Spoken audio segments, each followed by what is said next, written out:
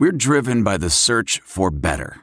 But when it comes to hiring, the best way to search for a candidate isn't to search at all. Don't search. Match with Indeed. Leveraging over 140 million qualifications and preferences every day, Indeed's matching engine is constantly learning from your preferences. So the more you use Indeed, the better it gets.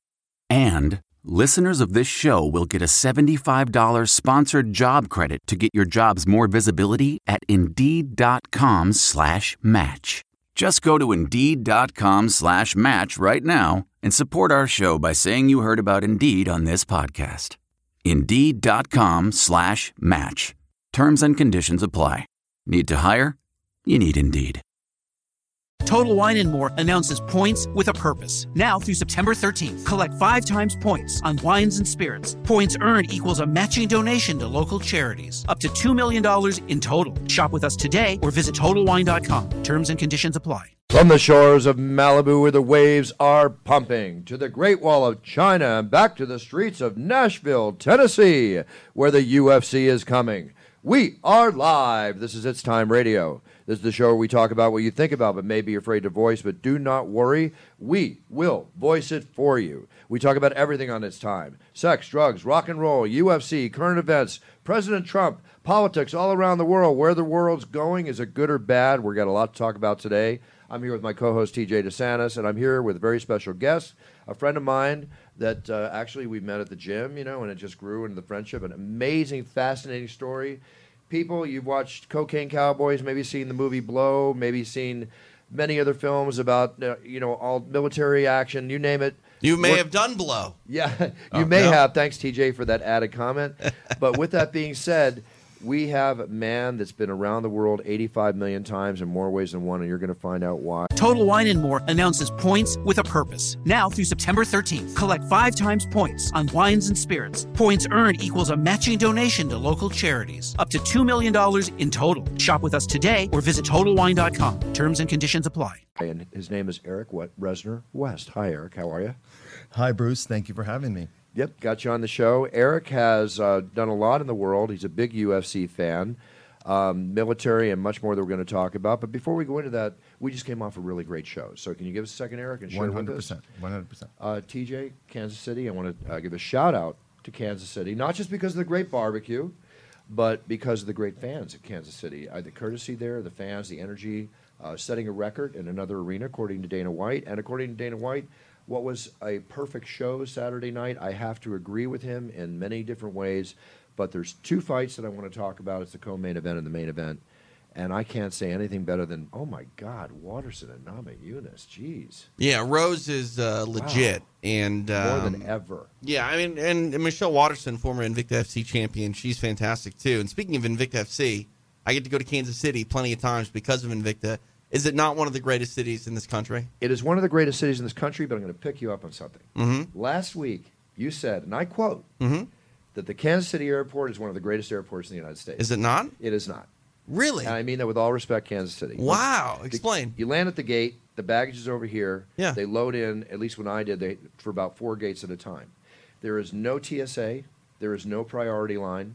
You are bottlenecked in with everybody, with all respect to everybody who has their coach seat. You hear what's happening right now, Eric? This is called the spoiled flyer. This is Bruce being bougie. Yeah, I'm being bougie. Very bougie here, Mr. Buffer. When you travel, you said it was. How dare we have to just stick around with the common man? Complaining about filet mignon or lobster. Like, come on, Buffer. What you said, the greatest. It is. No. It does not have a TSA line. I'm TSA. It does not have a priority line. Are you talking about TSA business. pre-check? Pre-check. It does have a pre-check line. Yes, it does. I go through the pre-check. Not when I left. Buffer. I go through the pre-check line every single time. I was there. How dare you have to sit with the common man in line? Was Get it over tough? yourself. Tough rubbing elbows with the common people like us? John, Anik, and I were slightly frustrated, I must say. Oh, man. Me more than John. The beautiful people. Come on, Buffer. Get over it. All kidding aside, just a great experience. It was great. Loved Kansas City. Loved the show. Everything from the sound system I got to work with to everything. It was just perfect. It was perfection, and it all. Get that microphone in front of you. It's tilted off to the side. Yes. You need to have it in front of you. You need to talk into the microphone. Am I not sounding like myself? Well, you just don't sound as powerful as you should. Well, So, see? I'm back, and here I am, this powerful city. Okay, so all this going forward, huge props to Michelle Waterson. Huge props to Rose for a great fight. That win or lose was a great fight. But Rose, with less than 10 fights, I have never seen her that ferocious. Yeah, I mean, the head kick was really the beginning of the end. How about the elbows? And I mean, Rose is a scary fighter. Scary fighter. And I don't know if she's ready for a title yet. You're a big fan. You're shaking your head. Do you agree? I agree with you. I think that she is great. I just don't think not Joanna Champion. I don't think she's Joanna Champion great. She could be. Absolutely. I just think that she needs to have one or two more fights. I would love to see her fight Carla Esparza again. I know Carla's coming off of a loss to Randa Marcos. And generally, Sean Shelby likes to match up winners with winners, losers with losers, and kind of let it sort of self out. All fairness, for those that do know, great, and you should. For those that do not know and love the UFC, Sean Shelby. We lost Joe Silva recently, the all-around legendary matchmaker UFC, but we have not lost anything because we have Sean Shelby. Right. Does a great job. Yeah. And Nick Maynard has picked up, where Joe has left off as well and helping Sean. Hey, Nick's a very cool dude. Yeah. Very cool. Knows his stuff. Yeah, no, for sure. But I just think that before Rose gets another title fight, I'd like to see her fight at least one more fight with another contender. I agree. I don't know who that is, and if she does end up fighting Joanna before the end of the year, I'm not going to be too upset with it. And let's not count out Andrade as well. I mean, she's knocking on the door there. No, there's no. It's not. She could win. Yeah, we can't do that. We can't talk past that fight. I mean, 115 pounds is for me, for my money. You're never going to get a bad fight at 115. You're really, really not. I always said it before. When they first said women's MMA was going to come in, I was not a proponent of it because I was worried that the bench was not deep enough. Yeah. I had announced a show called Femme Fatale years before that, which I thought was a great show that night. A lot of those ladies still fighting. TJ has worked with Invicta, the female fighting league. And, of course, Strikeforce had female fighters. And, finally it happened. I got to tell you, I'm a huge. They bring it. I've never seen a female fight yet where they did not bring it. I agree. I love watching the girls fight, even though it's always hard to fight. People text me, "Hey, who do you like, Michelle or Rose?" And I'm like, they're both cute. It's hard to. They're both gorgeous. They're both gorgeous. Yeah. It's hard to watch anybody. I felt like Michelle didn't have it. Like, something was missing. Like, she'd throw her combinations and then she'd kind of like ease off. And I didn't feel that she had it, like that anger. I just felt Rose maybe felt like she was looked a little past. I felt Rose had more anger and more want to win the fight well, you than can Michelle. See, when she was dropping those elbows, there was she has that vicious finish quality about her. And to be a great fighter, you have to be a finisher. Yeah. And Rose is a finisher, and so is Michelle. And is Michelle's side angle, the side angle when she throws those, she'll throw side kicks and hit in the head as she did in the first round, go back into that. She was off balance when she caught the head kick and went down. Had her feet been planted properly, she may have been able to deal with that kick. How do you feel about that side angle, which is a real martial arts, even in my Tang Soo Do days. Yeah, I mean, very similar in certain. Wonder Boy's great with it. Yes, it's a karate form of fighting, the karate high. It's a traditional technique. How do you think it works against a movable striker? It depends. It depends. It's. I mean, for some people it works well. For other people it doesn't, and that is for the person throwing it and the person that you're throwing it against. Obviously, it didn't work well for Michelle against Nama Yunus. So, and what's the proper name of the? I know this on brain farting right now. The proper name of the kick to over the knee, which is one of my favorite kicks. And I'm forgetting they call it the oblique kick. The oblique kick, yeah. I call it something else. It's technically not an oblique kick it's not. because the oblique is not the knee. Right. But I don't know. She was very effective. Yeah, but that's a Winklejohn. That's a Winklejohn move. You know what I mean? And John Jones. Yeah, uses it a lot. another both trained by Winklejohn Winklejohn. fighter. So I'm curious. You said that you didn't know who to pick because they're both cute. They're both super hot. Right. I So mean, let me ask you this: in the main event, I mean, did you use that same determining factor as well? I did go with Demetrius was the 'Cause he's cutest. cuter? Yeah. Okay. Yep. He's got the cutest And ears. if it comes down to, they're both close in cuteness, I'll go with the American. So Demetrius was the American. I had to go with the American. Got it. All right. Your patriotism coming through. Coming through. All right, now, Appreciate it. big question. Big question. We watched Demetrius. Loved, I have such a high knowledge of kicks. What do you call the kick?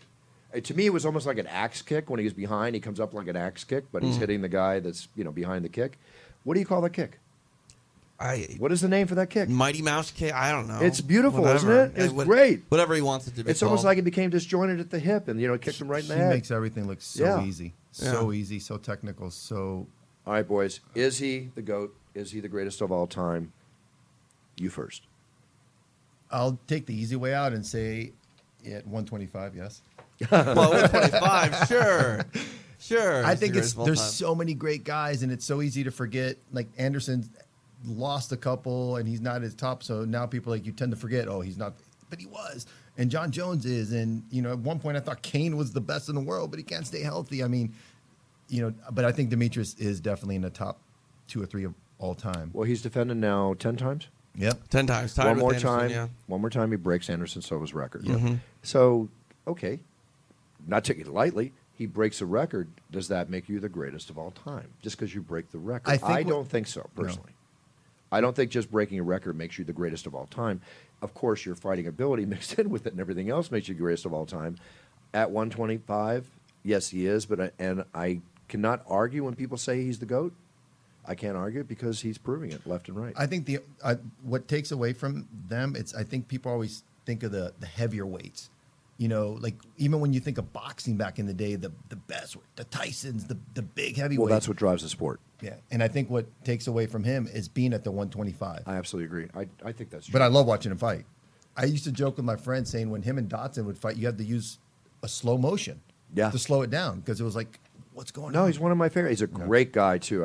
I love Demetrius, and it's just he's a pleasure 360 degrees around, and I love watching him fight. He's one of my favorites. Obviously, we set a record with the gate there. I couldn't call it a sellout, but it seemed awfully sold out to me looking around by the time the fight came around. So can I be honest with you? Please. Demetrius Johnson is the 4th greatest fighter of all time. Lay it out. Number 1, Anderson Silva. Yes. Number 2, George St. Pierre. Yes. Number 3, Fedor Emelianenko. And number Questionable. 4. Questionable. Why? I'm just saying questionable. No, I put him in the top 5. I don't know if I'm going to call him top 3. Tell me why. I love Fedor too, and that's all besides the point. I mean, yes, as a heavyweight, I'm going to go with maybe the 3rd or less greatest heavyweight ever. I'm not going to call him the greatest fighter of all time. You're not going to call him the greatest heavyweight of all time? Oh, the greatest heavyweight? I just told you. I thought you just said he's the 3rd greatest heavyweight of all time. No. I said I would put him in the top 3, which means I could call him the greatest heavyweight of all time. Right, If you give yeah. me time to think about it. and Yeah, absolutely. I just said Sorry if that came across wrong. I'm I confused. thought you said the greatest of all time, meaning I all. just said Fedor is the 3rd greatest fighter of all time. Okay, but the greatest heavyweight of all time. He's clearly the greatest heavyweight of all time. There's no debate. Yes. So, number 1, Anderson Silva. Mm-hmm. Number 2, George St. Pierre. Number 3, Fedor Emelianenko. Okay, got it now. Sorry. And number 4, Demetrius Johnson. And where do you put John Jones? John Jones, I would put him at 5. And the reason I would put him at 5 is because he's not done authoring his story. Okay, No, I'm with you on that. The big thing about John Jones at this point is the man needs to stop embarrassing himself because John Jones' biggest opponent in his career has been himself, and it remains to be Didn't I himself. write that in my book? I put that in my book. Well, you told John that yes. before he became the UFC light heavyweight champion. Head-to-head dinner, on this one-on-one. radio show. That's right. That's right. Yes. Not just on dinner private. I told No. him on the show. I Yes. tell it like it is, don't I? Yes. That's right. You got the buffer talk. You told him that. Bruce, honestly, you told him that he had the opportunity to be the Muhammad Ali of mixed martial arts. You God, did. I wish you had that clip. I would love Well, to I hear can that pull right it up if you want me to. Yeah, I'll pull it up for next week. But Okay, yeah, it's 'cause there. That would get us background. Okay, no, but you are exactly correct. How can you be the greatest of all time when you're sitting on your duff? And I mean it with all respect. You can't walk into the cage or the ring, and you can't fight until everything is settled, which it is in July, right? Yeah. But he can't make the UFC big UFC in July. Well, Dana White said that he's Says not going to put him in the main event. No, but he did say he would make him. Did he even say make him co-main? Yeah, he said he'd make him. I mean, here's the bottom line. Honestly, like I love Dana. He's very important to the sport and the success of it. You say it's so casual. But I'm just saying it because it's common knowledge. Yeah, That's why I say it so casually. But the bottom line is when John Jones fights, it's not really going to be up to Dana White whether or not he's the main event. If John Jones is on a card, he's going to be the most intriguing story. And you don't have another fighter short of Conor McGregor on contract right now that would trump him for fan appeal at this point. Yes, I'll go with except for Conor McGregor. That's what I just said. Yes. I'm listening to you now. I promise. Are you sure? But here's the main thing in that reason, and then we're going to go on to I want to get into Eric's story. The main reason for that is all a marketing standpoint too. Millions and millions of dollars will have to be spent will be spent, not have to be spent, will be spent promoting the comeback of John Jones. In order to do that, you don't ever jeopardize, which has happened on, 2 occasions already, that your main event is in question. And to go through that big change. I think a lot of lessons have been learned over the last couple of years with the canceled fights that Dana and the matchmakers have had to deal with. So you put him in a position on the show that, you still spend the millions, but you also have something else counteracting it. So that's another key reason, I think, involving him not being a main event. But we all want to see him fight. We can't wait for it's going to happen. Dana just said that it's up to John Jones. Does he want to fight in July, or No, does he want a warm-up fight? I don't know if it's really like that. I don't know. Is his suspension in time for him to? He can train now no matter what, right? Yeah, I mean, he can train whenever he wants to. It's whether or not he can be a licensed fighter, and he cannot be a licensed fighter until July. Right around International Fight Week. It'll be a year from UFC 200. So and until that's signed, done, and deal, we can't estimate when he'll be back. He's got to get that piece of paper saying he's signed. No, I mean, he's suspended for X amount of days. So once that day hits zero, he can be a licensed fighter again. He may, because I mean, technically, I don't believe that he's even suspended with the athletic commissions. This was a USADA violation. Gotcha. So this is an independent thing. So, I mean, technically, John Jones, I believe, could, if he was not a licensed fighter with the UFC, could go fight anywhere he wants to. You know what I mean? If he's under contract. You know he could. But he's not. No, never leave the NFL, and the UFC is the NFL. I know what you mean. I don't think you understand what I'm saying. Like, I'm getting good at that today. Yeah. No, what I'm saying is if he didn't have a UFC contract, there's nothing preventing him from taking a fight. Gotcha. He's not suspended according to the Association of Boxing Commissions. Okay. He's suspended because of USADA, which only UFC athletes are subjected to. Thank you. Do you think? I mean that sincerely. Do you think the DC wants him to fight in July? That way he doesn't have a warm up fight, or not make that card and then because if you go by history, John Jones did not look good when he came back after the long layoff and fought Ovince St. Preux. Dan Cormier, if Daniel Cormier is at his best, DC has a much better chance at beating John Jones, the John Jones that showed up and fought Ovince St. Preux. So historically, John may not look all that great coming back for a first fight. If I was Daniel Cormier, I would say, no, I'm the champion. You're the quote-unquote greatest of all time. I want to fight you. I should be your first fight back. That's what I would want to do. Do you know, speaking of great fighters, do you know who I compare Daniel Cormier to? Who's that? The career of Randy Couture. I look at Daniel Cormier, and I think how he's a wrestler, how he's fought everybody, anybody, no question. Been questioned his ability. Will he win this fight? And he takes it on, loses the championship, gets it, all that. I see a lot of similarities. Maybe I don't know if Daniel Cormier has ever been an underdog to anybody except John Jones. Not Jones. necessarily on the underdog situation. Well, Randy Couture was an underdog almost all of his fights. That, in respect to that is not a comparison that's correct, and you're right on that. But looking at it, every else, his grit, his ability to deal with adversity, and and just. The manner and the demeanor of the man just reminds me a lot of Randy Couture. Sure. Same college. But you never heard Randy Couture complain as much as DC. You never heard Randy Couture complain at all, except what does Daniel Cormier complain about it? Fill me in on this. John Jones.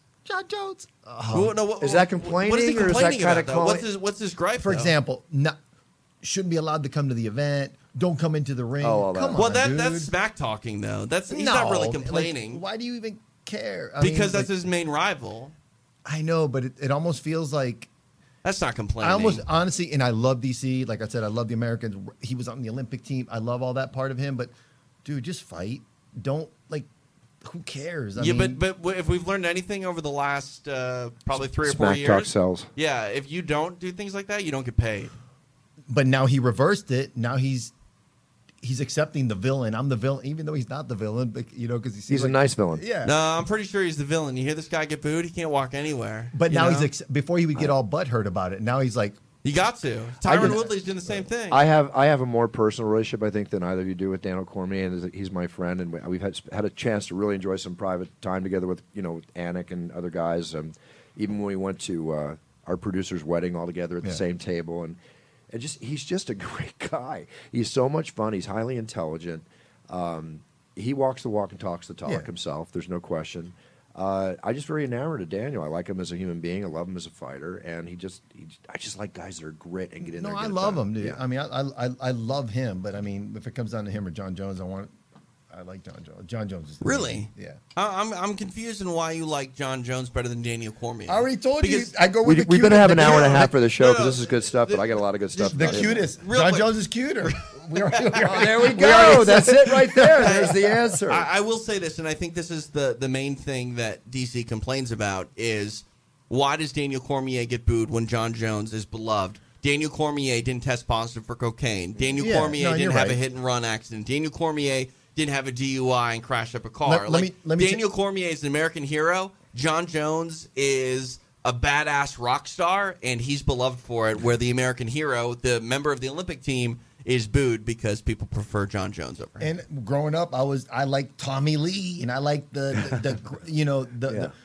with John Jones, he changed that style. Like Cormier's style is, like you win, but I like just like you tell me in the 170 GSP. I love GSP. My favorite fighter, Carlos Condit. Why? I love the style, and I like John Jones' style. He just changes, and he morphs into different stuff every fight. He's something, and that's what I like. What we have here is different strokes for different folks.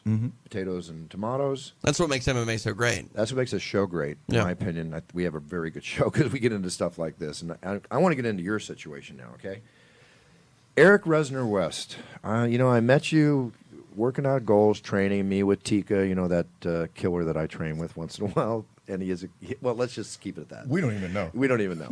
So, and you're on the same level. And when my killer Tika comes up to me, who's Serbian, TJ, and Serbian saw everything happening in Serbia and saw things we cannot even imagine and probably did things we cannot even imagine, looks at me and says, "See, Eric, that's one of the toughest men I know."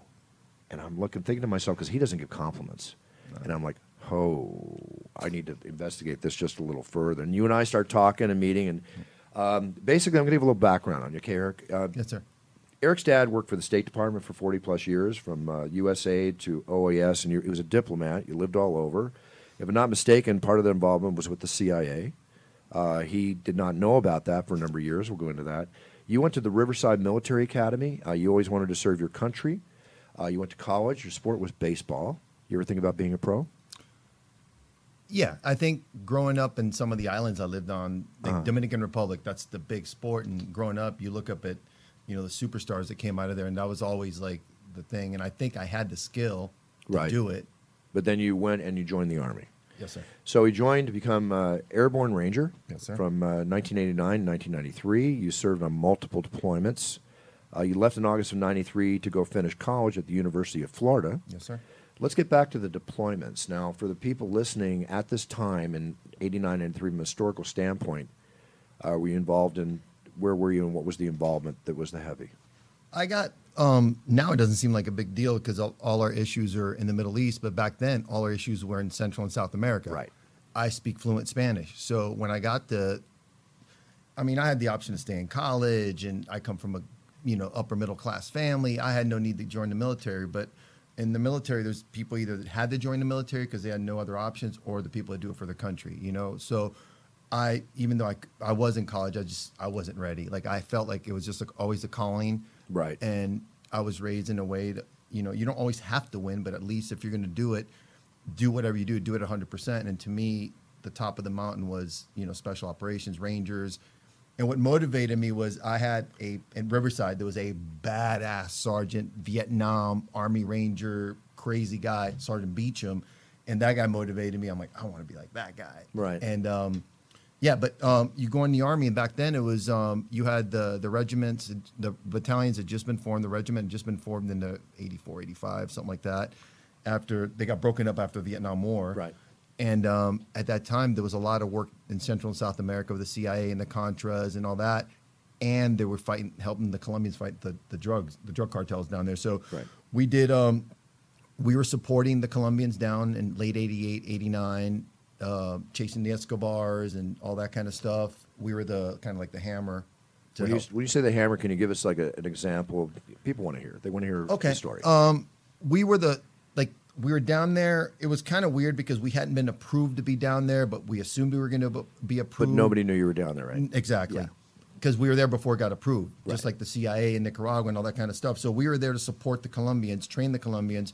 But, you know, for example, they'd give us a call. There was a direct action hit on some intel on a lab or possible this and that, and we'd fly in. The Colombians would land first, and we were the advisors, and we'd come in. But we had the superior firepower. They're flying in Hueys. We're coming in Blackhawks, supported by Little Bird gunships and stuff like that. And that's what we did we were down there for about 4 or 5 months before the whole thing with Escobar. He turned himself in, and the Congress, and no extradition. And then we left. DEA stayed down there. DEA was down there, so we were kind of supporting DEA. So we were Americans supporting Americans. So when you go in there and you go into some of these places like we see in the movies, the big labs and all the blow and everything, what was it like? The movie is the movie. Yeah, I want to hear the reality. Yeah, most of the time you get there and it's a couple shacks in the jungle. It's not. Is there stuff like that? Yeah. Yes, but for the majority, we found airfields. Like we were based out of an airfield up in the mountains For the drops and the pickups. Yeah, and those are nice airfields with hangars, and that's where we got to sleep. And God bless Pablo Escobar, whoever built them, because it was great for us. But most of the parts when you went on raids, because they knew they might get hit by the government, so they didn't go into these gazillion-dollar warehouses. It wasn't like that. It wasn't these labs. I mean, your cocaine that you're partying with in Miami or New York was being mashed by some dude sweating all over it, mules and mosquitoes. Wait, were there one everywhere. beautiful topless girls No, with yeah, things like- over their mouths, Nah. and just doing it like in the movies? I mean, I thought that's what life was all about. No. That was A little more glamorous, a little less glamorous. Got it. But because I spoke fluent Spanish, I got attached to at the time, I don't know what it's still called the same. It's called RRD, which is Ranger Reconnaissance Detachment. It was smaller groups. So that most guys spoke Spanish, and we worked in smaller groups supporting DEA. Then after that, we came back in December of '89. We invaded Panama, and we were part of the invasion. Task Force Red, I believe I was attached to, and we secured the major airport. That was a quick op, right? It Relatively was quick, but it was the first major op since Grenada, and really Grenada was really quicker than even Panama. really quick. Yeah. And before that, it was Vietnam. So the problem with Panama was everybody wanted to be involved because Right. you got all these units been training for 10 years and there was nothing going on. So we invaded. There was too many people. There was too many Americans. Too many cooks. Yeah, so we invaded. We secured the airfield. I got hurt. I had a partial malfunction on my parachute when we jumped in. What happened? Just first of all, we're jumping to 500 feet, which is the lowest you can jump. Wait a minute. Whoa. 500 feet? Yeah. So your parachute deploys immediately, right? You're on a hook? Yeah, you're on a hook, Yeah. static line. Right. But normally in training, you do about 1,000 to 1,200 feet because there's time to. Let me put it this way: when you're doing a 500 foot jump, you don't even jump with a reserve because technically, if you have a malfunction, have any time. you don't even have time. You're in the air for like 3 or 4 seconds. So it didn't deploy and you hit the ground hard or what? It deployed partially, which is called a cigarette roll, where the top is kind of deployed, but it's all tangled up, so it slows you down. And I probably should have got a lot more hurt, but people don't think, people like, oh, I hit the ground going 20, 25 miles an hour. That hurts. Yeah. Like it's you, and I have 2 herniated discs in my back. I messed up my left knee, but there's so much adrenaline pumping that Right. I didn't realize it for like a day and a half later. Yeah, I how much understand pain that. I was in. Panama happened, and then after Panama, I lost one friend that I knew got killed by friendly fire. Actually, Great. Which most people don't realize happens a lot. a lot. Yeah. And because the U.S. Army hadn't been fighting for so long, you had a lot of guys eager and throwing, grenades. I mean, it was just everybody wanted to get involved. So a little too anxious. that was an issue. And then we came back. I was in the hospital for a while getting therapy. And after that, I think it was 91, we went into the first Gulf War. And that was fun. I'm not laughing about. I'm No. sorry, that was not right with your face and the way you said that. But when you say that was fun, explain what you meant by that briefly, please. A lot of hurry up and wait. A Yeah, lot a of lot of hurry up, sitting go over around. there. Yeah. And when you're in units like Rangers, Special Forces, No SEALs, action or little yeah, action. and those are units that get a mission, go in and do it. But when you get over there and there's that build up and you build up for months and months and months, and then once again, there's so many people wanting to get involved. And we were based out of southern Turkey, northern Iraq, and we were in support. We were supposed to help the Special Forces groups that were helping the Kurds and running missions to track down Scud missiles that were threats to Israel and all that kind of stuff. Right. But it was a lot of I didn't fire one shot the whole time I was there. I never even used my weapon. We did a lot of night raids to support Delta Force or any other special teams, SAS teams. Right. We'd support them, secure their extractions. But I saw a lot of stuff, a lot of people surrendering, a lot of But not the nothing, like the previous not like engagements. that. So basically, you went back to college, the University of Florida, and I get this, TJ. When he was in college, you began to get a taste for drugs. Yeah. You began to get a taste for the amount of money involved in the drugs, which I assume your previous experience might have had something to fuel that a little bit. So after college, you moved to Atlanta, and you got deep into the drug game. You started smuggling. Now, I have XTC. What is XTC? What people call Molly nowadays, ecstasy. Ecstasy. Yeah. The original stuff. The original stuff, yeah. Which actually people don't understand, but at ecstasy, I happen to, one of the places I lived here in L.A., my next door neighbor and her husband were some of the biggest dealers in ecstasy, which I never took. I wasn't into it. But they were great people having wine, and I go, what do you do? Right? And it's like, what?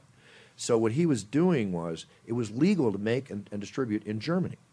Yep. So he would fly over to Germany, get the shipments, they'd bring them back here. And long story cut short, one day he goes over to Germany, to where he's got this huge operation.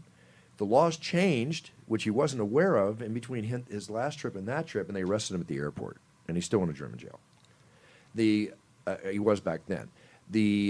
His wife back home wound up going back to Texas, if I have this correctly, and getting arrested in Texas for the same thing, right? So they were like huge, dealers. So but it was, people understand, that was a very legal drug at one time. It was legal in the United States, I believe, until 1984. And the difference with the Mollies now, that's got a lot more stuff. And I tell people to stay away from that crap because it's a precursor to Alzheimer's. So anyway, you did the ecstasy. You were dealing with ecstasy. Yeah. You smuggled ecstasy from Europe. I'm just talking about that.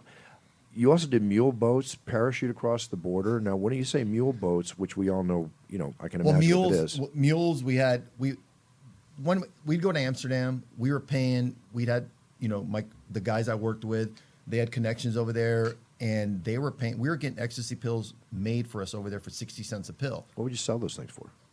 Wholesale in the United States, you could do for $8 a pill. And retail, what do they go for? 20. Jeez. So damn. When I would bring if I was on Shark Tank, I'd invest in that. I know, right? Mr. Wonderful would invest in that one. No, I'd come back, we'd bring 300, 400, 500, 600, 700,000 pills. By the way, for the record, I would never get involved in drug distribution. No, and I don't recommend it to anybody. It's never happy ending. Think about it. We're bringing 500, 600, 700,000 pills that you get for 60 cents. I'd meet people. I'd be like, okay, if you buy it, if you cash me out. You're talking $5 to $10 million deals. Oh, yeah. Yeah. Yeah. It wasn't all mine. I was like, of course. I was like, people come to me and be like, hey, I want 1,000 pills cash. I'll give you for $7. If you want me to front to you, you can have them for 10. If I had all kinds of breakdown. If I'm out in a club and I always had pills in my pockets for my friends because you're partying. You're the candy man. Yep. And I'd be like, all right, $20, $25 a pill. Mm-hmm. I would leave my house on a Thursday night and come back on a Sunday from party like 3-4 days straight. And how much cash in your pocket? It was crazy. What's the biggest cash deal you ever made? Well, drug-wise, in the millions, but that I made, like personally, I got paid to do was about $150,000. But I was making, this is back from 97 to 2000 when I got arrested. You blew the whistle. I was going to break that out. Sorry. Hey, real quick, what's crazy to me is like you're talking about $1 million deals and you're only getting like 100,000 out of it. That's a lot. No, just real quick, that's a lot of money in your pocket that you're in charge of that is not yours. Yes. So it's a lot of Well, like never. the I fear, would never do it. Never do it. I'd go pick up. I'd have my guy, because what I would do is I was in charge. It got to a point. I first did it as a mule. Right. I went over and I came back from Europe strapped up with 17,000 ecstasy pills. Did you see that movie Midnight Express? Yeah. Do you ever sweat when you're going through customs? Customs was a joke back then. Yeah, I know. I I mean- was in Europe back then. I know. No, even in the United States, I would walk through customs strapped up with all these drugs and want to come back because it was a high. It was an adrenaline high. You get through customs. You got to once you read the book, you're going to be like, this guy's freaking bananas. Like, I would go through customs. I felt like going back and going, I can't believe you just let me walk through. It was that bad. Really? It was a high. It was. What about the first time? Like, tell me about the first time you went through, because you had to be scared shitless. This was, you're not going to believe me by saying this, but I swear to you on what I love the most in the world was my mom and dad. I was over there. I get hired. Kudos. I get hired to go over there. They're going to pay me $10,000 to go and risk going to prison for 5 years. You know, Right, but I'm yeah. like, $10,000. I'm right out of college. I'm like, this is so awesome. But I go over there. They give me the pills, and I don't even know what I'm doing. I strap. You can fit on your legs. You can fit 1, 2, like 4,000 on each leg, and then around your body. So when I get over there, I'm like, Jesus, how am I going to get the ones around my body? So I grab tape. That makes sense, right? It's all taped to my body. I get on the plane. When I sit at my seat, Duct tape? duct tape. There's 2 ATF agents, a husband and wife, that have been doing a seminar in Paris. Because what we would do, we'd always fly out of clean countries, go to Amsterdam, but take the train back, fly out of Paris or Madrid or somewhere that's not a drug country. You know, I was like, if you're going to go to smuggle drugs out of Colombia, buy them in Colombia and fly out of Argentina. Don't fly out of Colombia back to the United States. So on the flight, I'm sitting here talking with these 2 ATF agents. I got to be careful because they're sitting here and I'm on the alley. So if they ever get up to go to the bathroom, if the guy hits my leg, he'll feel something hard. So he could be like, geez, what? But the worst part is I'm sitting there and I'm talking. Hours go on. The tape starts rolling up. Ooh. Dude, it literally starts ripping my side. Blood is coming out. I can't barely breathe. But at that point, I'm on the plane. What am I, going to the bathroom, take it off, flush them, or suck it up? And I literally sat on that 8-9 hour flight bleeding. Luckily, it was wintertime. We always did the I trip. was going to say, it didn't break through your shirt? No, because I was wearing, I had a thick, flannel shirt. Right. Like, you say bleeding, like how much? Like, No, dripping blood? Gashed. Like, Oh, I had my blood gosh. just dripping down, like a steady stream of blood just coming down. I'm in pain. We get off the plane. I tag team. I'm walking with the 2 ATF agents. We get to the thing. They flash their badges. I continue to talk to them. It was the weekend of the Florida State game. I said, we talked about the game for a second. They said, hey, Eric, have a nice talking to you on the plane. I walk up. I hand my passport to U.S. Customs. They see me with 2 ATF agents. They're like, whatever, Pass, get go. out of here. Yeah. Wow. That was my Did first you experience. call them up afterwards and ask them when they're going to Europe next? Yeah, what's our next trip? Can you carry this bag for me? So, smuggling from Europe in all kinds of ways. There's one right there. But then you were sentenced. You were arrested and convicted and sentenced in 2001 after a year-long investigation. So, and you spent 63 months in federal prison. Yeah. Now, I talk about all the time on the show, with all respect to you, Eric. Okay. No, absolutely. All respect to you. No. You do the crime, you pay the fine. I am totally against drug dealers of magnitudes. I believe in the legalization of marijuana. I talk about it all the time on the show, but I'm totally against drug dealers and drugs in general. So, to be honest with you, you deserve to be arrested. You deserve to 100%. go to jail. 100%. But you did your sentence. Yep. Okay, so now you've done your sentence, and I mean that with respect, Eric. Yeah, no, I Don't I hit agree. me. Don't nail me on the park. No, okay? So with that respect, do you have any remorse of any kind? Did you create any kind of thing that you know what happened because you did the deal? Somebody got hurt. Somebody this did that as a cause. I know you suffer from PTSD strongly, which we'll get into from your military days. But this had to create some PTSD for you too. I would think. Absolutely. I mean, the PTSD that I didn't know I had, because in the Army at the time when I was there, PTSD was frowned upon. Right. You know, you can't be in a infantry unit or light infantry ranger unit and have mental problems. Only the weak did that. So you literally had guys in my unit commit suicide in the unit, like come back after difficult stuff and literally blow their heads off because they rather die than go to the chaplain or go to. You went to your platoon sergeant back then and started saying, you'd be like, fuck off. You know? Right. So a lot of my life spun out of control because I was always seeking, like, being accepted or being happy. Like I always tell people, I go, I don't remember the last time I was ever happy. Do I laugh? Yeah, but where I was happy for a long period of time, no. But my biggest regret is being sentenced that day and watching. There was a group of about 15 of my friends, guys that I went to high school, Steve Tanner, Robbie Coors, all these great guys that loved me. They used to tell me, dude, you got to stop that. Crying. Mm-hmm. My mom and dad crying. I come from this great family, Catholic mom. I mean, church going, crying. Hurting them is the worst. Because I'm a man. I was still young. I got arrested at 30. Even though 5 years at the time felt like the end of the world. I'm like, holy cow, how am I ever going to do this? You know? And in reality of time, I mean, I'm 47 now, and that time flew by, and it means nothing. But hurting my family, letting them down, and there was a lot of people that I used to party with that became junkies. You know, I remember when we talked in the gym recently, and you were having a bad day. Yeah, and we started talking about it, and I was in my own self-educated ways trying to console you as best as I could and be there as a shoulder for you. But this PTSD you suffer from, do you go through thoughts of suicide at all? Anybody who really suffers from it will tell you that you probably think of suicide at least once every single day. If I may ask, have you ever tried to kill yourself? No, because if I did, I'd probably do it. I wouldn't, like, I think that people that try, it's not that hard to kill yourself if you really want to do it. And I've put guns in my mouth. Like Mel Gibson in Lethal Weapon, like ready to pull the trigger.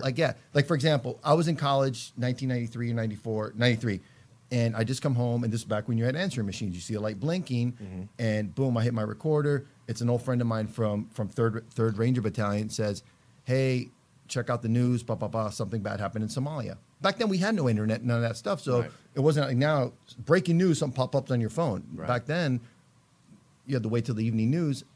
My unit, they got deployed. I left the Army a year early to go back to college. I could have stayed. My contract was actually longer, but they were reducing the Army at the time. So I'm like, I kind of had some issues, and I was really angry at the Army at the time. So I got out. I'll finish college, and I'll come back as an officer. Well, Black Hawk Down happened, and those were a lot of my friends, guys that I went to basic training. Oh, really? With. Yeah. I read the book, saw the movie, but wasn't there. And I remember putting the gun. I remember crying and putting the gun in my mouth, and it was just maybe I'm a coward, but I always feel like I don't want to quit. You know, I feel if I end it, then I quit.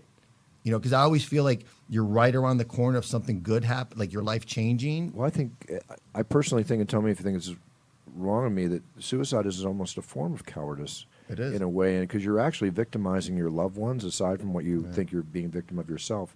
And I don't have a right to say that, but I have a right to say that. But no, you have a right to comment on that. I just real quick, I hate to say that you're right about it being a form of cowardice, and Eric, you probably know better than anybody, you know what it feels like to contemplate that. But I can't think of to kill yourself, and like you said, you haven't tried, because if you tried, it's not that hard. But to actually drive your car off a cliff, or to take all the pills, or to pull the trigger. Yeah. There's no. I mean, I don't want to say that there's nothing cowardly about it, but that's a very, very scary thing to do. But what you're saying, Bruce, to leave your loved ones behind and to walk away without having to deal some of those things, I get it. I just hate the comparison of, oh, you're a coward. You understand what I mean? It's a form of cowardice. I get it. A coward, it's but a form of cowardice. A lot of what I was telling Bruce before we even got in here was that what saved me is I came out.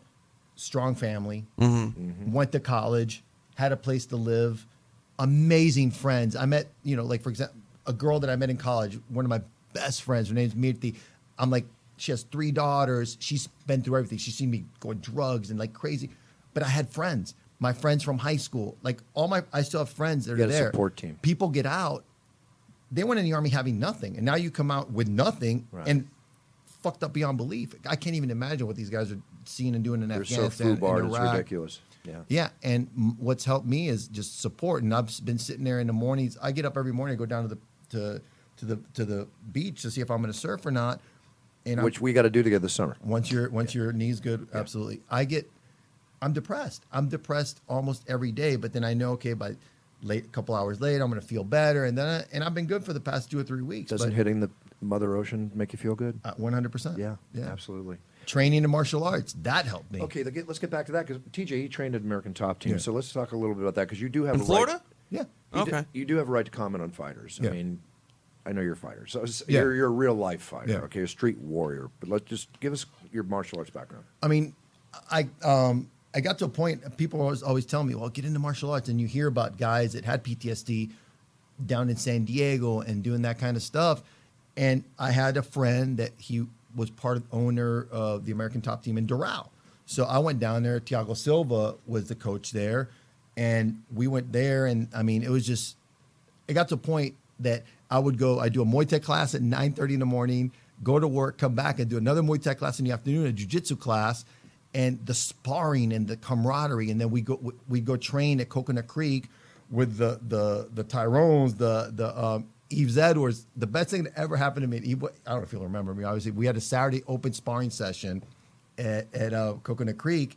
And for people that don't know, Coconut Creek is like where all the monsters are at. Like that's the Dan Lambert, my buddy. the Bigfoot Silvas, the Robbie Lawlers, the Hector Lombards, and It's the mecca for ATT. yeah, for yeah. sure. Pitbull in his prime, which Pitbull looked phenomenal. Yep. When he just fought. Yep. But Yves Edwards, they had me because I was always the bigger dude. I was like 205 pounds, so I'm like they'd always put me with the big guys. So finally they put me with Yves Edwards at like 155, whatever he fights, and we were sparring and sparring. I'll never forget this. Is like my highlight in MMA, and we did a combo, and I caught him with a body shot where he went, ugh. After we got done, he came up. He goes, "Man, you got me really good. That was my highlight. I could have walked away." Enjoy there, it. Enjoy it. Yeah. But Yves a sweetheart of a human being. he is a too. great guy. Yeah. all those guys were great. One of the key reasons, again, more fascinating as it goes along, the movie Blow, George Chung's story, whatever. You've written your own story. When you were in jail, you wrote your book, Yeah. New Age Outlaws, Yeah. a true crime story, you call it. Yep. And you got rave reviews, and people here, as I'm reading these reviews, they're comparing it to, what's an example? Goodfellas, Traffic, Point Break, one of my faves. So, bottom line, it's obviously a book that moves the way when you talk. It's just you're talking. If the book moves the way as you talk, is there movie interest in this at all? There actually is. You always hear about people always tell me, but then last week, this guy I've been surfing with for months. I don't even know if I want to say his name, but No, keep it quiet. But he goes, listen, I'm interested in your story, and we started talking. He bought the book, and then he went and found me the next day. Came out. He goes, normally I don't surf here, but I wanted to come tell you, I want to do this. And he goes, if the studio won't let me direct it, I'll take it to Pete Berg, and everybody knows who Pete Berg is. This is his material. Yeah, a monster. By the way, you're going to go next Tuesday with me? I mean, if you invite me, yeah. Yeah. Well, I mean, I'll find out. Find out, yeah. I'll get it all worked out. Because I was going to fly home Tuesday, but I was waiting. Oh, no. Well, you got to tell me that so I get on this thing. No, Okay. I can fly out Wednesday. It's no big deal. I have no idea what the hell you guys are talking about. Peter Berg has a boxing gym on Pico Boulevard in Santa Monica, which is a no kicks allowed pure boxing gym. Right. So Ari Emanuel. Never right, heard of him. Right. Ari Emanuel, the owner of the UFC Right. and his group. Once a month, they bring a speaker in. Okay. Right? And this month, on Tuesday, and if you want to go, I'll set it up too, is Lonesome Survivor. Lone Survivor? Lone, not lonesome. Yeah, not Lonesome. That was Lonesome Dove, excuse me. Yeah, that sounds like Lone porn. Survivor, the Mark Wahlberg Yeah, character yeah. who wrote the book. Marcus Luttrell is the Right, he's name speaking. is- Marcus Luttrell speaking that night. Oh, wow. And we're going to listen to him speak for a couple hours, and then they serve food, and we all mingle. And Next it's only Tuesday? it's like maybe 75 people. Next Tuesday. Yeah. Gary's going, Gary Randall, John Kiefer, we're Wow. all going. Well, if you invite me, I'll come. You say that you want to go, and I'm going to make sure I get this set up, and we're all going to go. And where are you going to meet me? Or were you going to? Casa de Buffer. Yes. Right. But My partner for this show They for won't 9 go. years never been to my house. It's the unbelievable. thing with the I've been to book, your house before, not your new house. Sorry, my Thank partner for the you. last year and a half had the new house. Never been to the new house. Yeah. But like, I'm glad like people are interested in the book. But if it happens, it happens because everybody who reads it tells me it's an amazing story. It's an amazing story. But I wrote it because if I didn't write it, and my mom and dad will tell you, I would have done some bad stuff to people when I got out. I vented. Explain further. I had to vent. Like I got betrayed by two people that were. You've been on a revenge act. This was your reconciliation with yourself. I had to. When Right you away, say, I'm going to be blunt. When you say bad stuff, take them out. I would have fucking killed them. Like Really? literally, I would have fucking killed them because one thing, if I'm your friend, I'm your friend no matter what. You're going to be my friend. I'm not gonna. You know what I'm saying? But I'm like, no, like people say, oh, he's my friend. Like, no, he's not. Like I'm your friend. Anybody who's known me my whole life, or people, you're my friend. I will do anything for you. When your friends, your family. Yes. So you needed it. This was a vent for you. This is a cathartic experience. You needed this. Dude, the book started when my dad got it. It was like 800 pages because I would go on. I'd start talking about something and literally fucking go bananas. This motherfucker, like, obviously I had to be edited down because nobody wanted to go on a rant for. Well, you don't want to incriminate yourself either. So no, but then I'm in prison with hitmen. I'm in prison with cartel people. I'm in prison with butchers. I'm in prison. You're not in white collar jail for people that didn't pay their taxes. You're in with people. No. It's a combination. No, federal prison is a combination. Really? You got federal, blue collar, judges, senators. Sure. I was locked up with people that stole caviar. What? Yeah, federal crime. But you're in there with these guys that were the cocaine cowboys from the 70s and 80s. Right. Trigger men for the fucking gotchas. I mean, can I cuss? yes. Yeah. No, please do. My dad's gonna say something. This isn't Sammy Phillips. No, Yeah. My dad, when my dad listens to this, he's gonna be like, everything was great, but it used the. Why do you I have to like use the F your word? dad's old breed, man. This is like my pop. That one F word ruined the entire exactly. thing. Yeah. I can just imagine. But yeah, I mean, I was with these guys, and they're the ones telling me, listen, this anger, this hate, it's going to make your time seem 50 times longer. Really? Like, yeah. So, and my mom was crying because my first 6 months I spent in a penitentiary in Atlanta, 23-hour-a-day lockdown. You're in a room, one freaking room, like a third of the size of this. Oh, my God. With 2 or 3 people. You came out twice a week to shower. You got one phone call a week. Your food was fed under the thing. As a human being, how hard is that? It's you wind up, aside from, you wind up fighting inside those small rooms? Everybody gets along No, and you try to can't. get along? You have to. You have to. I was in there with a guy that got 25 years for cocaine, and he was growing up in Atlanta, and we would play games. Like he'd be like a Friday night. Hey, what are you gonna do Friday night? I'm like, oh man, let's I'll go to the club, and he's like, I'll come pick you up. And we play mental games to not lose your mind. And he's like, all right, cool. And then we get to the club, and he had a Walkman, not a Walkman, but like a little radio, and he would put it into styrofoam cups, so it would make like a speaker, like a prison speaker. And then we'd be like, pretend we're in a club on a Friday night. And yeah, it was nasty, man. Like USP Atlanta, anybody who's done any time in the feds, you say USP Atlanta, you cringe. They call it Castle Grayskull from the old Grayskull cartoon. Sure, yeah. Wow. It was made in I don't freaking know how long. You got 40-foot walls, gun towers, razor wire. I mean, it was just horrible. There was one thing I think I talk about in the book where I'm looking through the little crack of the door, out of my room. Oh, on the weekends, you got locked in your room at 5 p.m. on Friday after you went to lunch, or you went, because what you do is they let you out, go pick up a tray of food, and come back. From Friday till Monday morning at 7, you never came out of the room. So you're in a 12 by 12 cell with 2 or 3 people for. Do you have this is almost reading material? This is almost solitary confinement. I mean, It is. besides the It fact is. that you were 2 other It is. people. Do you have any kind of reading material? No. You're banned from all that? No, So you're they're just- basically in the hole. You're in the hole. It is the hole because somebody, an inmate, like in the 80s, killed the guard. So they made it a lockdown facility. That's it. You came out, and we would shower because you have to do push-ups and setups to not lose your mind in there. And what we would do is then you clog up the toilet, those metal toilets, clog it up with paper towels, and then flush it so it would fill up with water, and you would use that water to shower. Oh my God. Yeah. But there's a part where I'm talking about, I'm looking, it's like nighttime and I can't sleep, and I'm looking through the crack of that.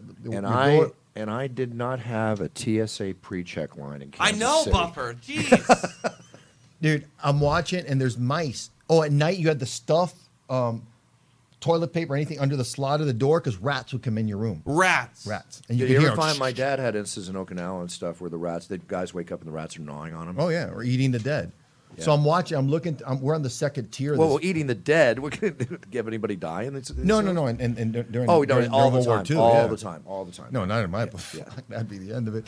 But I'm looking through the window, and all of a sudden I see a rat scurry across the floor, and get to the edge and jump off. And in my mind, I'm like, this place is so fucking bad. The rats are committing suicide. I mean, it's even. I mean, I can't even explain how bad it is. Let me explain one thing because this is really good. This is in the book and more and more and more. Again, the name of the book is New Age Outlaws. It's on Amazon, a true crime story written by Reznor West. I call you Eric because that's your name, but I mean, it's Reznor West is your title on the book. Great cover, by the way. How did you come up with this cover? Well, you know what's funny Can I is show that this, TJ? Yeah. Hold on. Let me get you on the one shot there, and then put it in front of the camera. Okay, 1 second. that director that's interested in the book, he actually wants to redo the cover and put that in the back, and then the front be a different. What is the meaning of the beautiful girl on the cover? What is the story? It was almost like a pin-up, like almost the partying back like in Betty the Grable. Yeah, exactly. Like the partying back in the days, like just the amount of drugs and all the shenanigans. And now let's talk a little. We have a sex and relationship show, or we call it It's Time with Sammy Phillips now. We do disclaimers on, but my God, you must have partied up with some pretty beautiful women, just like in the movies. Come on, was that like the movies? No, better than the movies. Well, get into it, baby. Let me hear some of this. I mean, well, two of the guys I worked with ended up betraying me. One of the guys that betrayed me, they own nightclubs in Atlanta. Hello. So we're in the nightclubs. We're running the nightclubs. I'll never forget this. Super Bowl 1999, Titans St. Louis in Atlanta. Right. Every VIP is their Super Bowl weekend, right? I'm walking up to my friends' nightclubs, and you got Jerry Wright, all these people waiting in line to get checked in. I walk up to the front. My boy Miguel's running the club. I walk up, give him a high five. I look at the crowd. I walk in, and all these guys like John Elway, John Rand, all these people waiting to come in. I'm just like Johnny fucking cool over there. And I walk in, but yeah, the amount of women, everything I've ever did in the party scene was chicks. Like I was never the guy that did drugs and in a room by himself. You know, I did cokes because the strippers like coke. I would go to strip clubs on a Tuesday night by myself. Mm-hmm. You know, all my other friends worked, and I'm like, what am I going to do? I got a pocket full of money, drugs, coke, ecstasy. I go to these clubs and just party. Yeah, but the amount of women was ridiculous. So what happened to all the money? Did you make in your own mind? In your life in this time? I mean, you make millions? No, not millions. Make $1 million? I made $1 million. But so where'd it go? What happened to that? I mean, you got to read the book. But I'm going to read the book. I got arrested. I got detained. I got snitched out. I got detained at the Atlanta airport going to Miami, and I had $210,000 cash in my backpack. Right. So that's gone. My bond was $250,000 after the DEA, everybody raided me. Right. So I had to pay $25,000 there. Then. You don't have to get the full on. No, I had money invested. I lost people that owed me $100,000. Once you get arrested, you can't hold on to anything anyway, to a degree. Well, if you're smart, the smart thing with me would have been high cash, bought real estate or had investments, different stuff like that. But I didn't. I had people I trusted. People didn't pay me. Could they have seized any of that if you own real estate? If it's under your name. Yeah. So you're kind of. It's like no, but I had a company because I was using my money and I was buying old houses and fixing them up, and it was all under other people's names. Gotcha. But when I went to prison, they kept all the money. No, they didn't want to pay me anymore. But of course, So were they any of the people you would certainly take out if you had to go back? They were friends of those people. Gotcha. Yeah, we'll leave it at that. But writing the book was the best thing I ever did because it helped me release. I mean, I still have anger. And one of the guys actually I ran into in prison because he ended up getting arrested 2 years later after me. Mm-hmm. And we ran into each other in prison. And the guy was like a Golden Glove boxer and wrestled on the Spanish Olympic team. Hello. And I'm like, Jesus Christ, I can't fight this guy here. He saw me. He came over. He was crying. He hugged me. And we're great friends to this day. We talk because he goes through a lot of depression too. And, we're great friends. We talk almost every day. Are you taking meds? No. I've been off meds since 2005. Do you need to be on meds? Sometimes I feel like I need to, but the problem with meds, though, is that you get constipation, you get vertigo, there's dry mouth, you get sluggish. So I'm probably, I just got into the VA like 3 weeks ago, which I should have done years ago. And therapy, I believe, talking to people is the best thing. Always. And maybe, I don't know if they have different meds right now. The ones that were on were really, really strong. And I just didn't like the side effects. I'm glad you're not on them. I think you should try to defeat this if you can, or battle this if you can, naturally. One last thing before we go into some news stories, which I know you'd like to talk about, TJ. Do you know what he did after he got out of jail? What's that? He became a dispensary owner. What?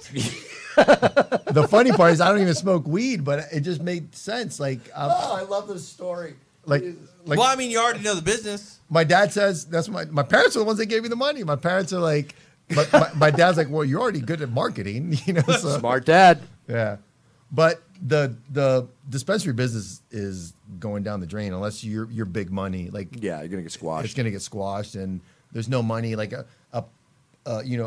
a pound of good Cali Kush that you could sell 3, 4, 5 years ago for $3,700, you can't even sell now for $2,200. And But why is that? Is it just It's It's so uh, many. oversupply and So demand. much. Oversupply and demand. and you're still spending the same amount on newts and lights and electricity and air all the conditioning. hydroponics and everything Yeah. involved. Yeah. So I'm out of that completely. Is that just going the way of basically big tobacco? Well, There's gonna be that's a who's going to few- destroy it. Right. That is what's going to destroy it. Budweiser, Walmart's, Big Tobacco, they're going to crush you. So I had a meeting last night. I had a business meeting last night with a large group. I can't say names right now that are creating the pharma with the CBDs, right? And they're going to start working with. They want to start with NFL, NBA. They're praying that the MMA industry opens up. Right. But the benefits of CBD, as we discussed before in the show, for Numerous. Alzheimer's, anxiety, again, PTSD, all these different things. So they're on the they're a pharmaceutical company that met with me because they actually are talking to me about being a spokesperson when they reach that level. And because of my belief in the medicinal values, not of pot necessarily, of the CBD, which is the part that is not, it's not about getting high here. Yeah. We're talking about the medicinal effects for arthritis and all these benefits. And Kristen's mom, right, if I can say this, started taking it prescribed by her doctor for what she's going through, and she's actually able to walk again. TJ.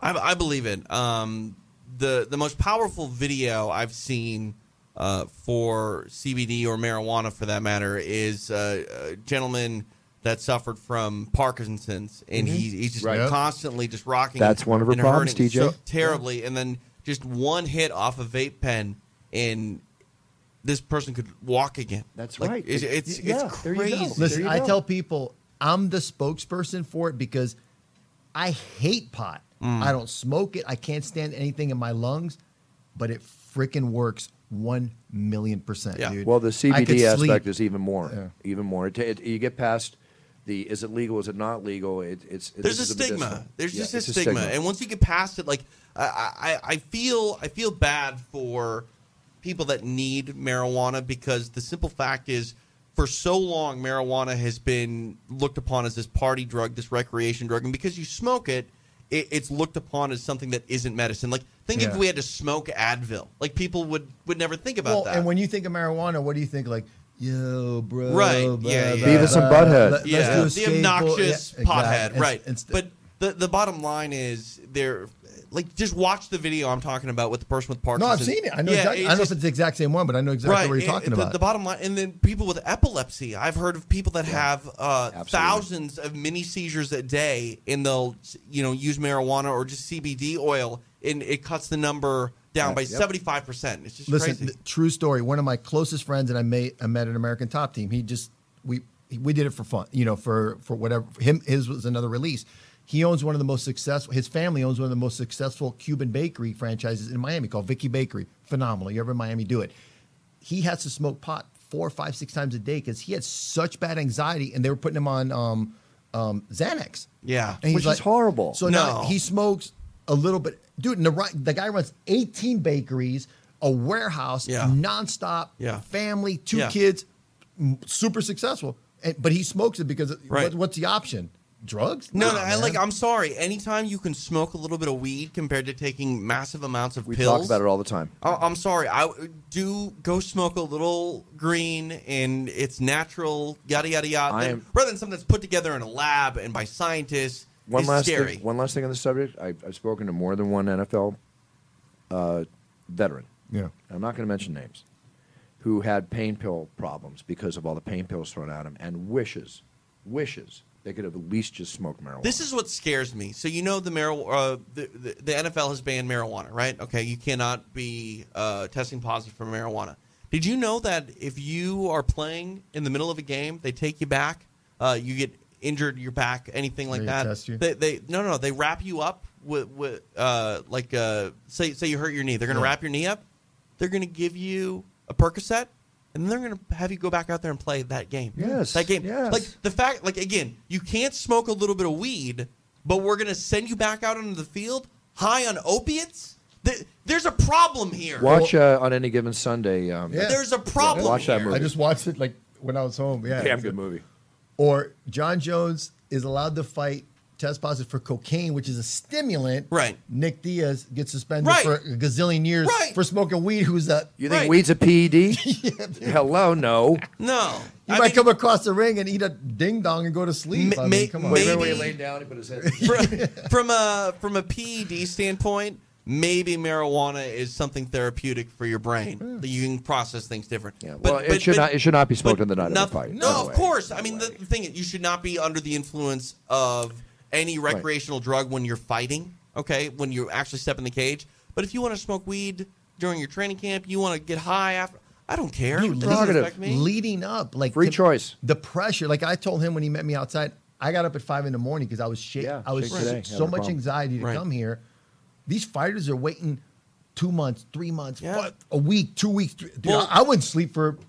I couldn't sleep. And- I'd take a nap. Another before the thing fight too, starts. I mean, look at what is riding on one fight. If you say you only fight once or twice a year, half of your money is whether or not you win or lose.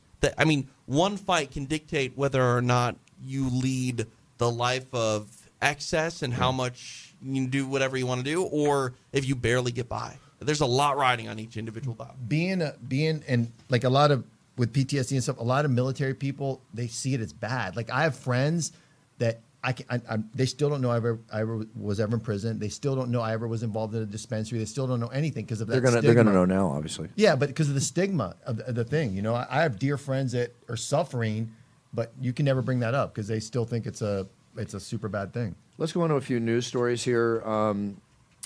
I was going to talk about the missiles off Korea and all this. All I want to say is, without going into that, because we kind of like been on similar subjects to a degree, but it's really scary right now. There's more hot points facing the UFC.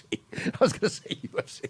Hello, I played poker till 5 o'clock in the morning, guys. So I'm only Yeah, you 4 look hours. terrible today. Thank you for the close up, Mr. DeMille. So, with that being said, there's more hot points facing the USA now than ever. There's more people that are opposing us than ever. We are in for scary times. The missile was launched, which was a planned test, which failed in Korea. They plan, I've heard, on even testing on a daily basis. Whether it was intercontinentally bound potential or not remains to be seen. The fact is, they're not telling us about the nuclear capabilities going on over there. All right, so there's a lot of bad stuff going on. And another thing, I'm sorry, I'm going to end on a positive note, but we got to talk about this. TJ, you're a father. I am. I'm a godfather. Do you have children? Okay. Just found out. We all heard about that horrific story with the NFL player that ran over his 3-year-old child. Todd Heath.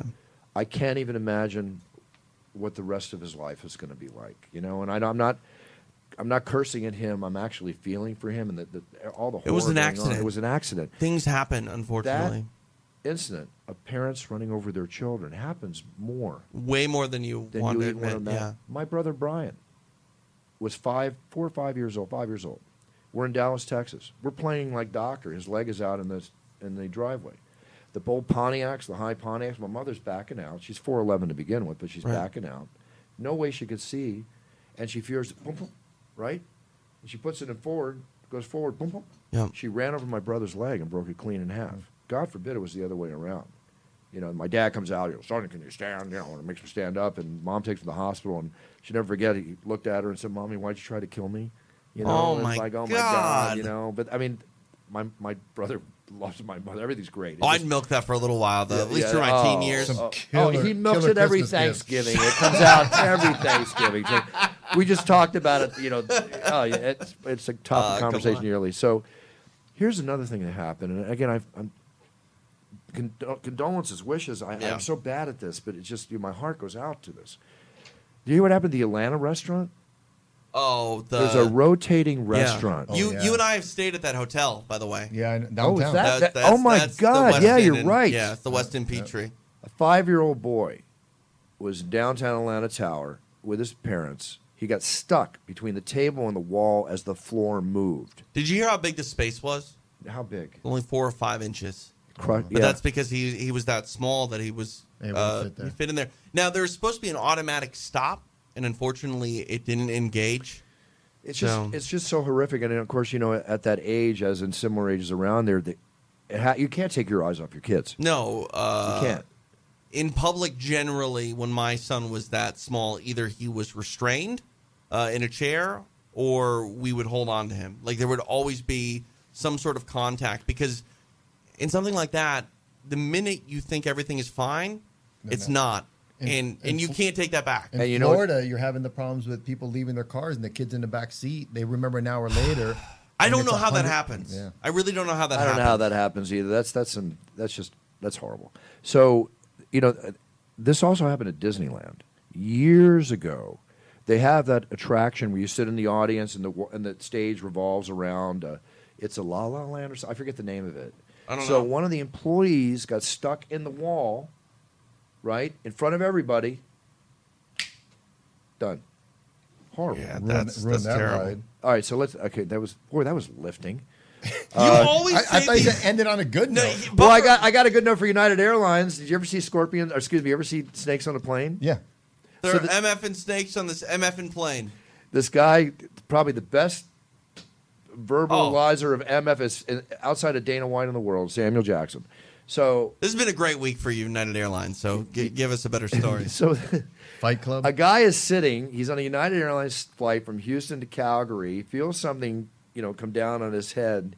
He reached for the overend bin. A scorpion lands on him. Oh, I saw that yesterday. And stings him. He got stung. I didn't know he got stung. Yeah. Wow. Yep.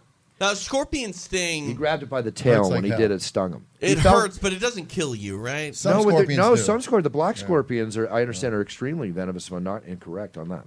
Well, was this man okay, or? Yeah, he's okay. But you smell lawsuit? This goes into our next story. All right, we talk about lawsuits because everybody's out to get quick money these days. Get about 1 minute. El Pollo Loco made a gross mistake and tossed an extra ingredient into a slide of macaroni and cheese, of course, according to a new lawsuit. A California woman claims she took her 3 kids to the chicken joint, found a foreign object in her side dish. According to docs by TMZ, the object was a bloody alcohol swab. She says it didn't actually get into her mouth, but now she's demanding $75,000 for her and her minor children, who all sustained injuries to their health, strength, and activity, just like their mom from the experience. We're suing? We're suing, Father? I don't know. I wasn't there, so I can't say. Anyway. Probably. Frivolous. Probably. Fast and the Prosperous. I talked to 30 seconds. Talked to Dwayne Johnson's agent today, this weekend. Who was at the show. Grossed over $100 million domestically, over $500 million internationally. Largest grossing film to date. Opening weekend. Unbelievable. Can I give a quick shout out to a friend of mine that This is your shout out time. Go for it. Gotcha. This goes out. There's a lot of unsung heroes out there, and one of my best friends. I know he's going through a lot now, but great family. But he retired after 21 years as a Ranger, Delta Force, the baddest of the badass. He retired as a Lieutenant Colonel. Jose Melendez, Kike. I just want to say shout out to him for giving his career to his country. Much respect for your service to our country. Much respect, and much respect. Great having you on the show, Eric. Bruce, thank you so much. A lot of fun. Thank you very much. We'll chit-chat a little bit afterwards. Absolutely. No reason to be anxious to come hang out here. We got to have you back because I feel like we haven't even touched the story, really. No. All right, guys. Next Tuesday, 25th. You guys want to go? We'll talk about it afterwards, right? Absolutely. Sure. I'll set it up. You. All right, everybody. Treat everybody around you with respect. Treat people the way you want to be treated. Life is worth living. Life is worth winning. Set your goals. Write them down. Pursue them. Get the knowledge you need to be on that path to success.